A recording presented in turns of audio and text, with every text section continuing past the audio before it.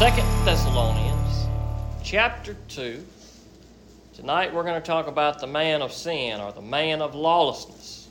And I'm going to tell you who the man of lawlessness is. No, I'm just joking. I ain't going to tell you who the man of lawlessness is. Man, people have been debating this for hundreds of years. I wish I could tell you who the man of lawlessness is, or was, or will be, depending on your interpretation of it. But it's a tough passage. This is a really tough passage to understand and to figure out. And so if you read it and listen to it and have read it before maybe, and you're not really sure what to make of it, well, you are not alone. It's difficult. And so I'll go ahead and tell you, we're not going to come to at least I won't come to or present a firm solution to the question or answer to the question of who is the man of lawlessness. We will talk about kind of what's going on here and some of the popular interpretations throughout the years, and I'll leave you to ponder that and pray about it and decide for yourself what you think of these passages. But they're tough passages. But regardless of whether we come to a firm understanding or conclusion about these, praise the Lord, we don't have to. Our salvation does not depend on us knowing who the man of lawlessness is. And so we want to understand God's Word and know it as best we can, certainly. But there are just some things in there that are hard for us to know what they are. Now, you will certainly find some people that will tell you quite assuredly that they know who the man of lawlessness is. Well, maybe they do, or maybe they don't. But I'll say on myself, it is inconclusive to me at this point in time. But maybe the Lord will reveal it to me or to you guys at some point, should He will. 2 Thessalonians chapter 2. We'll pick up with verse 1, but we'll pray, and then we'll jump in. Father God, we come to you. We thank you for your good word, and I pray as we look at this text tonight, it's kind of tough, dear Lord, to make heads or tails of some of these things that just really don't make sense to us. And God, maybe there are parts of it that we understand and parts of it that we still don't quite understand, but just help us to seek you and trust you in all that we read and hear tonight and discuss. And I pray, God, even if we don't understand it, God, we still trust in Jesus. We know you're good. We know your word is good. So I pray that you bless the reading of your word tonight. And I ask these things in Jesus' name. Amen. All right, 2 Thessalonians chapter 2, verse 1. Now concerning the coming of our Lord Jesus Christ and our being gathered to him, we ask you, brothers, not to be easily upset in mind or troubled either by a spirit or by a message or by a letter as if from us, alleging that the day of the Lord has come. Now, we looked at those two verses last week, and we didn't so much talk about the context as we did the phrase, the day of the Lord, because we see that phrase in the Old Testament, we see it in the New Testament, and so we talked about how that phrase is sometimes used. Now, in the Old Testament, it's often used when God is bringing judgment on a nation. Sometimes Israel, sometimes Judah, sometimes Babylon, sometimes some of these other nations. We see this language, day of the Lord. We see this language about clouds and the sun being darkened. And these same ideas we see typically associated with the day of the Lord. And we can say with I think, pretty good certainty that in the Old Testament that is a time that God brings judgment on a people for whatever reason. However, when we get into 1 and 2 Thessalonians, we continue to see this day of the Lord mentioned. But when we see this mentioned, we see this other theme in 1 and 2 Thessalonians. And that is the coming of the Lord, the return of Jesus Christ. Now, there are certainly different views even among Christians as to what that looks like. What does it mean here when it speaks of the coming of Jesus? Is this a physical return of Jesus coming back one day? Is this language that is to be taken spiritually? Well, there are some Christians that would say that this is more of a spiritual type of thing. There are others who would say that this is more of a physical type of thing. Now, in my reading through 1 and 2 Thessalonians, I still believe that this is a physical event that's going to occur. The people of Thessalonica thought that they had missed the day of the Lord. And Paul is encouraging them. We saw in 1 Thessalonians 4, some were worried about the dead, and Paul said, hey, don't worry about the dead. They're going to be raised up, and we will all be gathered with Jesus. Now, this to me seems like language of something that has not yet occurred. We have not been gathered to Jesus in the way that Paul has described here in 2 Thessalonians. Now, obviously, some of the people in Thessalonica had thought that they had missed the day of the Lord, and that was part of the problem. And that's what he says concerning the coming of the Lord Jesus Christ and our being gathered to him. We ask you, brothers, not to be easily upset in mind or troubled either by a spirit or by a message or by a letter, as if from us, alleging the day of the Lord has come.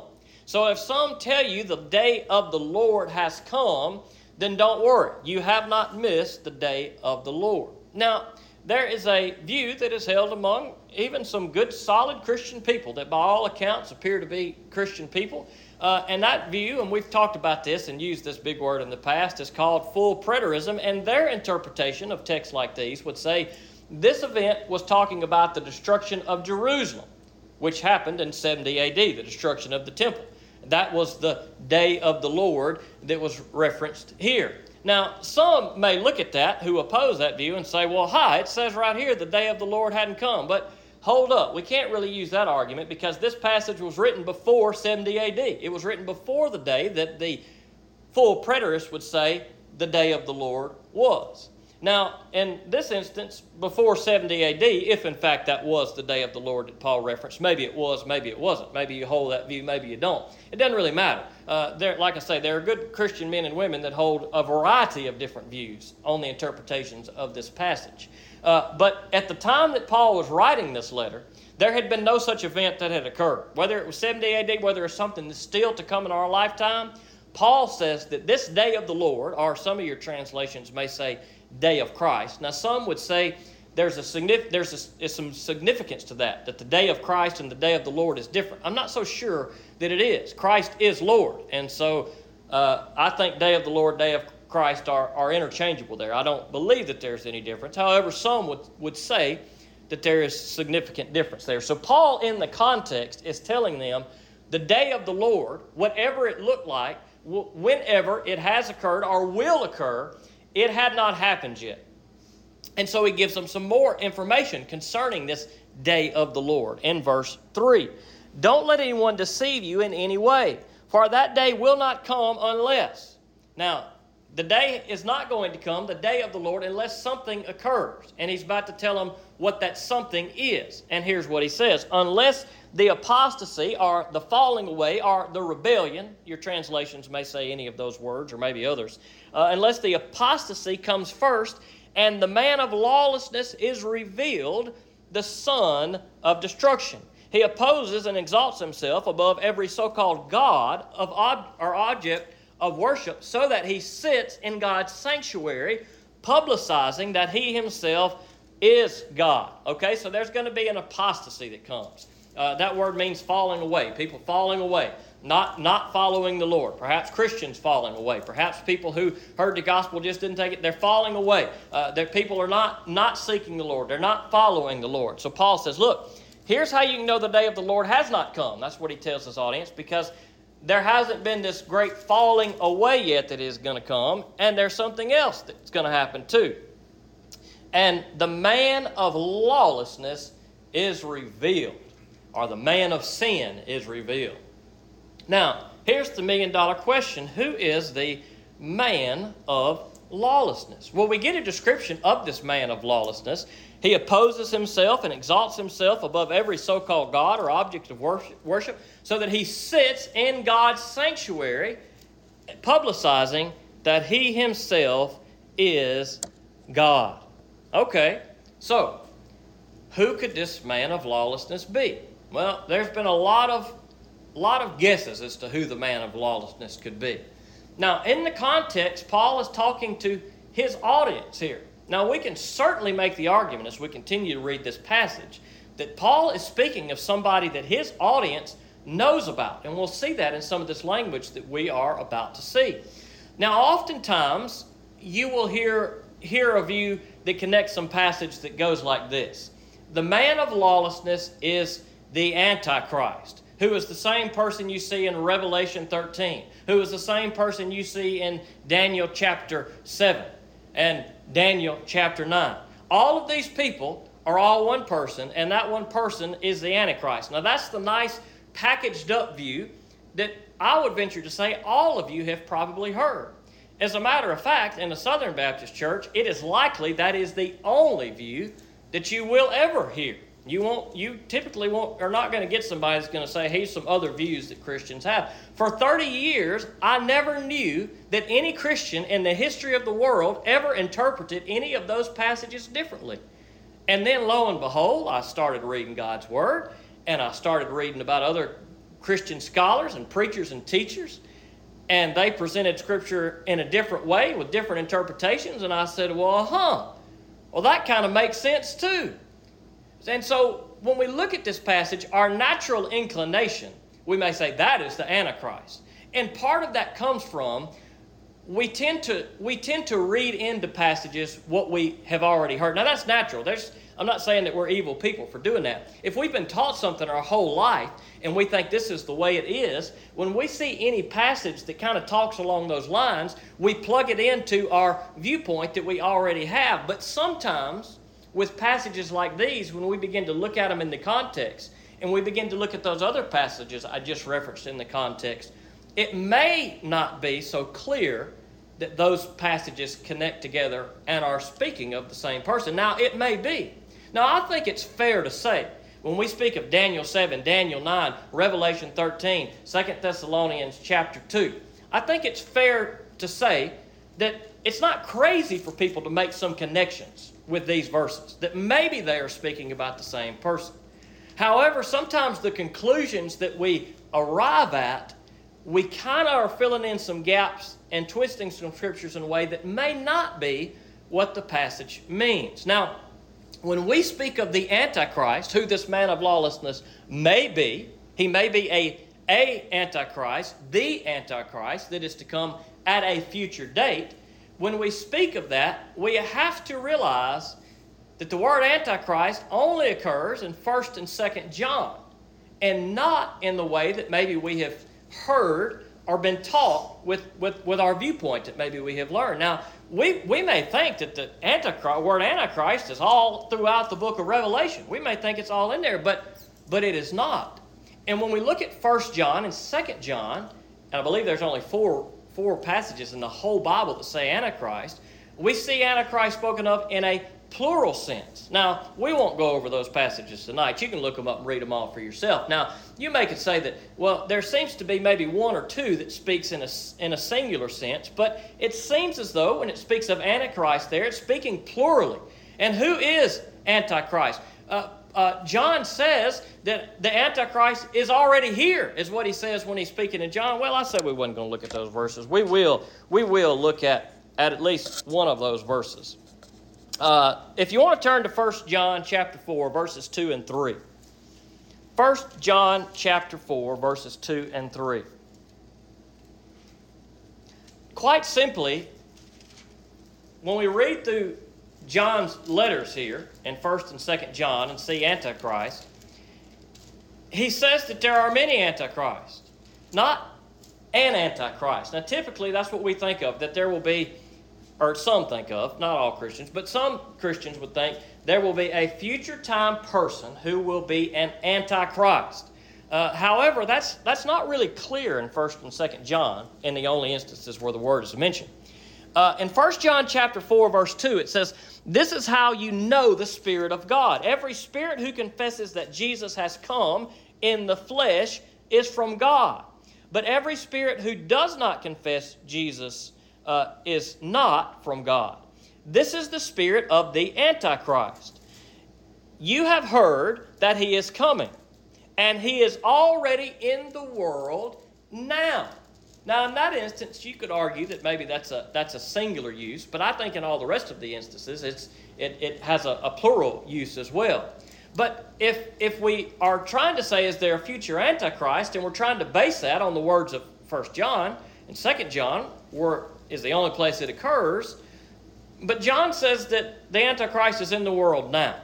And so it's important for us to look at these passages in the context to try to see, are these the same people? Is the man of lawlessness the Antichrist? An Antichrist that will come at a future date? Well, it's certainly possible that is the case. And there are many Christians who believe that and teach that, and they may be right. However, that might not be correct. This man of lawlessness may not be the Antichrist. It may be somebody that was alive and well at the time that Paul wrote this to the people. Now, another important thing for us to recognize in verse 4 is he exalts himself above God as if he's better than God, okay? Right? That's part of that teaching that we hear when we think about Daniel 9 and this passage and Revelation. That's somebody that's going to come. In an end day, there's going to be somebody who's going to rise up and they're going to say that they are God and more powerful than God. And what does it say? That this one will sit in God's sanctuary, or perhaps your translation says, in God's temple. Now, because of this type of language, this is one reason why many Christians would say there has to be a third temple that has to be built. Or else, how will the Antichrist sit in that temple? Well, we look at verses like these, but this verse does not say the Antichrist will sit in a future third temple. Now, that may be what it's saying. It may be. I won't say that it's not. But it's not abundantly clear there that this man is the Antichrist in 1st and 2nd John. And coincidentally, we talked a lot Sunday morning about what is the sanctuary and temple of God in the New Testament. In Paul's writings in the New Testament, when he refers to the sanctuary or temple of God, he's referring to the people of God. Now, it is certainly possible that in this particular passage, Paul is looking forward to a future temple that's going to be rebuilt, and this particular man of lawlessness will be in that temple.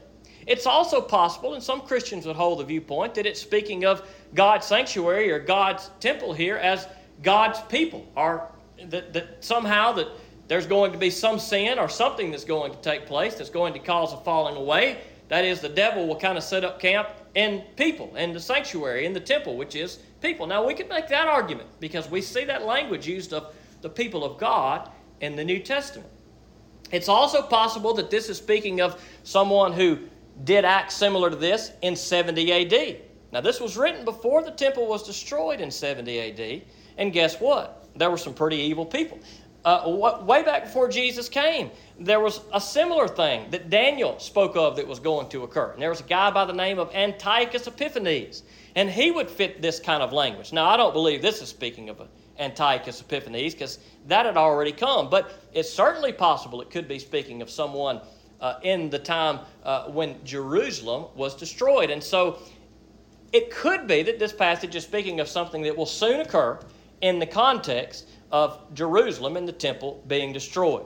It could be that this is something that's going to occur in the future. But that's what makes this verse really difficult. It's hard for us to know who this man of lawlessness is. Has he already come in some way and done something in the past? Or is he coming in the future? Well, that I don't know the answer to. But those are a couple of the main views. There are certainly more ways that those splinter off. Verse 5. Don't you remember that when I was still with you, I told you about this, and you know what currently restrains him, so that he will be revealed in his time. Now, whatever Paul is talking about here, he has already talked to the people of Thessalonica about. He doesn't tell it, he doesn't reiterate here. But whoever or whatever this is he's speaking of, he says, don't you remember, I've already told you about this. Now, that seems to be a clue that this man of lawlessness, this event that seems to be about to occur, is something that was going to happen to the people of Thessalonica. They were already aware of some of these things. He's already told them about this event or this person. And he already assumes, either by telling them or just that they know, because he says, and you know what currently restrains him. So the day of the Lord cannot come until the man of lawlessness is revealed, but there's something that is restraining the man of lawlessness. Now, in verse 7, for the mystery of lawlessness is already at work, but the one now restraining him will do so until he is out of the way. Now, who is the one restraining the man of lawlessness? Well, this is a good question. Now, depending on your translation, your translators may have already interpreted this for you in the way that they think it should be. For instance, for the mystery of lawlessness is already at work, but the one now restraining, or he who now restrains, your translation may say something like that. So there is one a one who is restraining the man of lawlessness. However, if you have a New King James translation, and maybe others do it too, you will see that the word he there is capitalized. Now, why do they capitalize the word he there? Because those who translated the New King James Version have interpreted and put that interpretation in the text that he is the Holy Spirit. Now, the he there may be the Holy Spirit, or it may not be the Holy Spirit. It may be a person. Now, there's a couple of ways that this idea is interpreted. One, that the Holy Spirit is restraining the man of lawlessness. Another view is that the church is the one who is restraining the man of lawlessness. And that view is fleshed out in this way. In the view that there is a future Antichrist, and this man of lawlessness is that future Antichrist, the view goes something like this. There will one day be a tribulation, and all of God's people will be taken up. At that point, the church will be removed, the Holy Spirit will be removed, and that is what's keeping the Antichrist from coming and doing all the evil things that he's going to do. Now, that's a nice, neatly packaged thing, and that sounds really good when I say it like that, but I don't know that we really see that in the text as clearly as sometimes it's presented. But that's the view that maybe we have heard the most, and that's the way that it's going to occur. And that God has to take all the Christians out, that God would never allow His Christians to suffer in any great way. And so once He takes the Christians out, the Holy Spirit will be gone, and then the Antichrist will run wild for 7 years and wreak all kind of havoc. Now, this is all built around the fact that we assume that this man of lawlessness is the Antichrist, and perhaps he is. Just a side note, as we speak about the idea of revelation and tribulation and 7 years, and when will the church be raptured, and even among those who believe in a rapture and a 7-year tribulation, even then there's still some disagreement. But I would say this: some say, well, God would have to take all the church up before things really got bad, if it should come to that, because God wouldn't allow people to suffer in such a way. But I don't know that that's really good logical thinking as we read the Scripture and as we look into the world today. Because throughout history, we have seen God's people suffer in great ways, and He has not taken them up. So if that's our mindset, and for some people maybe it is, they say, I have to believe in that because I cannot believe that God would allow His people to suffer. Well, you haven't looked around the world enough if you don't believe that. Look up, when you get home, Richard Wurmbrand, and you read about his story, and you check him out. He was a pastor from Romania who the Russians came in, communist Russia, and they arrested him for being a pastor. And for 14 years, he was tortured in some of the greatest ways you can possibly imagine. And not just Richard Wurmbrand, but thousands of people.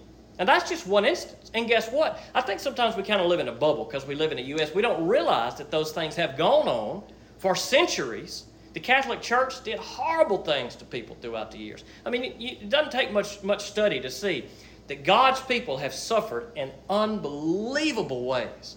And Richard Wurmbrand is just one example. And guess what? That is still happening today. That is still happening today. It's a phenomenal story. You need to go read about it. Every day he would pray, and every day he would get beat. He would get beat and beat and beat because he wasn't allowed to pray. And the next day he would pray, and they would beat him and beat the bottom of his feet. He couldn't even walk. Even once he got out of prison, he never walked normal again because of the beatings. That's just one example. It's unbelievable. But through all of this, he continued to praise the Lord. The guard that kept coming by and checking on him and seeing him praying and taking him out to beat him every day. One day the guard came in and said, "Why are you still praying? You have lost your wife. Your child is an orphan. You have nothing left to pray for. What are you praying for?" And Richard Wurmbrand said, "I'm praying for you." Wow. And so that's a side note. That ain't got nothing to do with this. But the point being is sometimes we come up with these views and we think this is the way it's got to be. But Jesus says, look, we'll have to suffer. And so we need to be ready for that. I think some Christians say, well, God will take me up out of this world before there's ever any serious suffering. Well, maybe He will. Praise the Lord. If He does, that'll be fantastic. But that's not what Jesus calls us to, brothers and sisters in Christ. He says we'll have to suffer. Now, man, I hope we don't have to go through that. But if we do, I hope that we're able to do it. I don't know if we can. I don't know if I can. I won't speak for you. I mean, I like to think I can, but man, that's tough stuff. And so, all of these things that we come up with and these things that we tie together, we try to make all these pieces fit, but But it's hard to know on this passage. I say all that to say it's hard to know who this man of lawlessness is or how all of these things will occur. All right, so he says, you know these things. Whatever's happening, obviously the Thessalonians know them. Verse 7, for the mystery of lawlessness is already at work, but now the one who restrains him will do so until he is out of the way. And then the lawless one will be revealed. The Lord Jesus will destroy him with the breath of his mouth and will bring him to nothing with the brightness of his coming. Okay, so at some point, this man of lawlessness is revealed, and at some point, when Jesus comes, he will be destroyed. Now, do these things happen at the same time? Possibly so. It may be that at the time Jesus comes, at that point, the man of lawlessness is revealed. Perhaps the man of lawlessness is revealed, and whenever Jesus comes, ever how long in the future that may be, perhaps that's when it happens. Or if it happens at the same time of a physical return of Jesus, then we could certainly argue that this man of lawlessness has not come yet. However, we could also argue from the context that perhaps this did occur in 70 AD.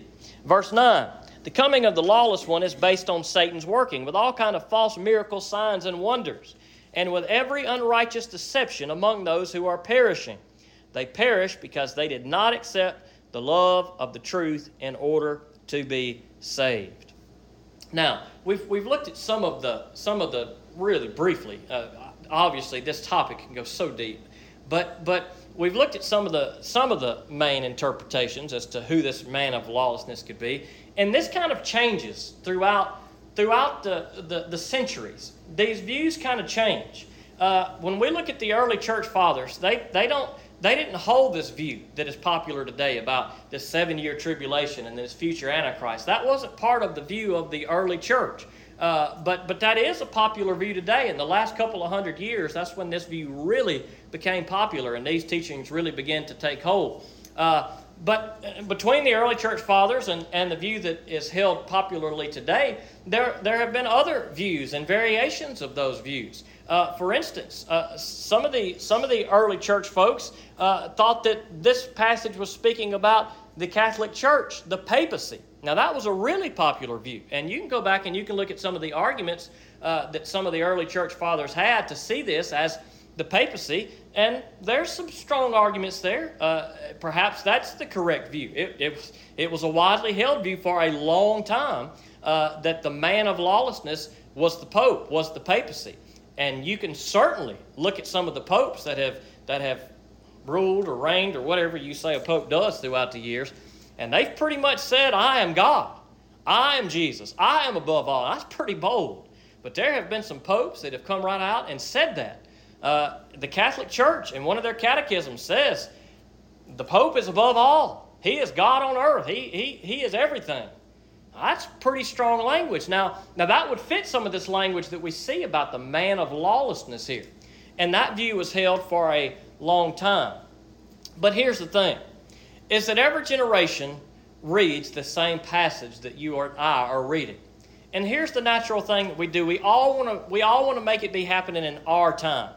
Whether it was 500 years ago, whether it's now, whether it's 500 years from now that people are reading this passage, we all try to make it fit in our time. We try to figure out who these people are, who this person is, what this event is. Has it something that's already happened? Is it something it's happening right now? We're living in this time right now. It's not just us. It's not just the last 40, 50 years. It's generations that have come before us that have in some ways we try to figure out, is this happening in our time right now? When it comes to the man of lawlessness possibly being the Antichrist, well, maybe he is or maybe he isn't. But then when we hold that view, then we say the man of lawlessness is the Antichrist. And what's the number of the Antichrist? It's 666. But even in that context, John seems to be speaking of one that the people he is writing to would know. That seems like a context of someone in that day, similar to the language we see here. And then that opens up another can of worms. Okay, if you're wise, you're going to know, you'll be able to figure out by the number 666. It's the number that attaches to a name, and you better believe that there have been plenty of people throughout the years who have tried to figure out whose name goes with 666. It's people that come up with all kind of crazy ideas. It doesn't matter. Presidents, all kind of crazy people. Gorbachev, Ronald Reagan. Ronald Wilson Reagan is his name. All three of his names have 6 letters. Some people thought he was the mark of the beast. 666. I remember when I was in high school, George Bush. I remember hearing somebody say he is the Antichrist. Barack Obama is the Antichrist. Donald Trump got elected 2016. He's the Antichrist. Bill Gates is the Antichrist. And here's the thing. All these people find these names, and they say if you take this and you convert it to another language, and you take these letters out because they wouldn't have originally been there, and you use this number, you can come up with 666. You could probably make everybody's name in here 666 if you wanted to bad enough. It's unbelievable. Bill Gates. Somebody said if you take Bill Gates and you use the coding language, ASC2, and convert his name to digital letters and then point those digital letters to the numbers that they're assigned to, guess what Bill Gates' name comes out to be? 666. Henry Kissinger. And the list goes on and on and on and on. And there's this fascination. Oh, are we in the end times? Oh, who's the Antichrist? Oh, there's 5 red heifers that's getting shipped to Israel right now. Oh, they're going to rebuild the temple. That this Antichrist, this man of lawlessness, is going to. And we get carried away and we research and we dig into Daniel 7 and we dig into Daniel 9. And who are these beasts? And who is this man of lawlessness? And who is this Antichrist? And who is Revelation? Oh, we got to figure it out. And people will spend months of their lives trying to figure out something that they'll never know.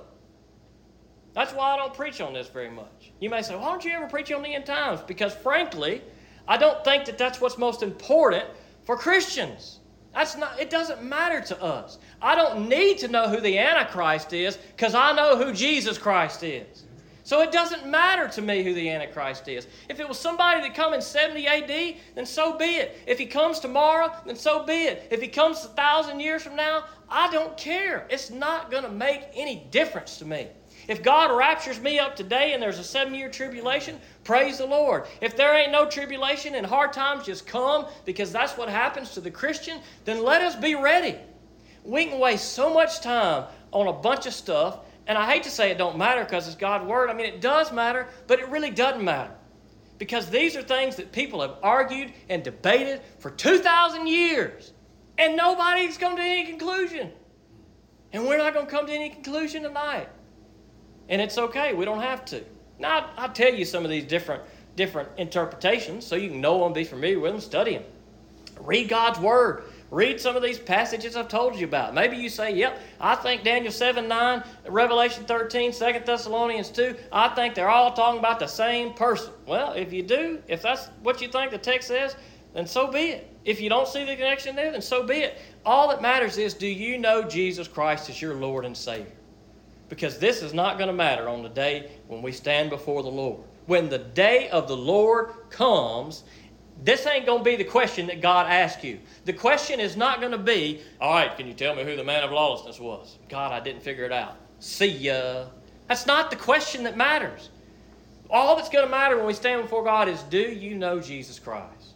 Does Jesus Christ know you? Does Jesus Christ dwell in you? God, I come to you. I am a wretched sinner, but have mercy on me through the blood of Jesus Christ. And God says, well done, my good and faithful servant. That's what's going to matter. So let's study these things, but let's not get carried away with these things, because we don't know the answers to all of these questions, and that's okay. Let's pray. Father God, we come to you. We thank you for this passage. Even though it's tough, we talk about some of this stuff and some of these big words and things that Christians have believed throughout the years. And God, even if in this room we differ on what all this stuff means, it's okay. God, a tree is judged by its fruit. The fruit you call us to produce is fruit that loves you and puts you first and loves our neighbor as ourselves, dear Lord. If we're producing that kind of fruit, if we're doing good by you and being obedient to your command, God, that's what you call us to. And that's what matters. And so, God, even if we differ on our interpretations and what we think these things mean, we'll differ and we'll go about our way and we'll continue to work together for your kingdom. God, because your kingdom is not about a perfect understanding of eschatology. Your kingdom is about letting people know about Jesus Christ so that they may be forgiven.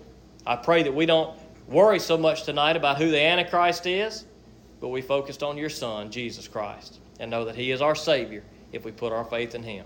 And I ask these things in Jesus' name. Amen.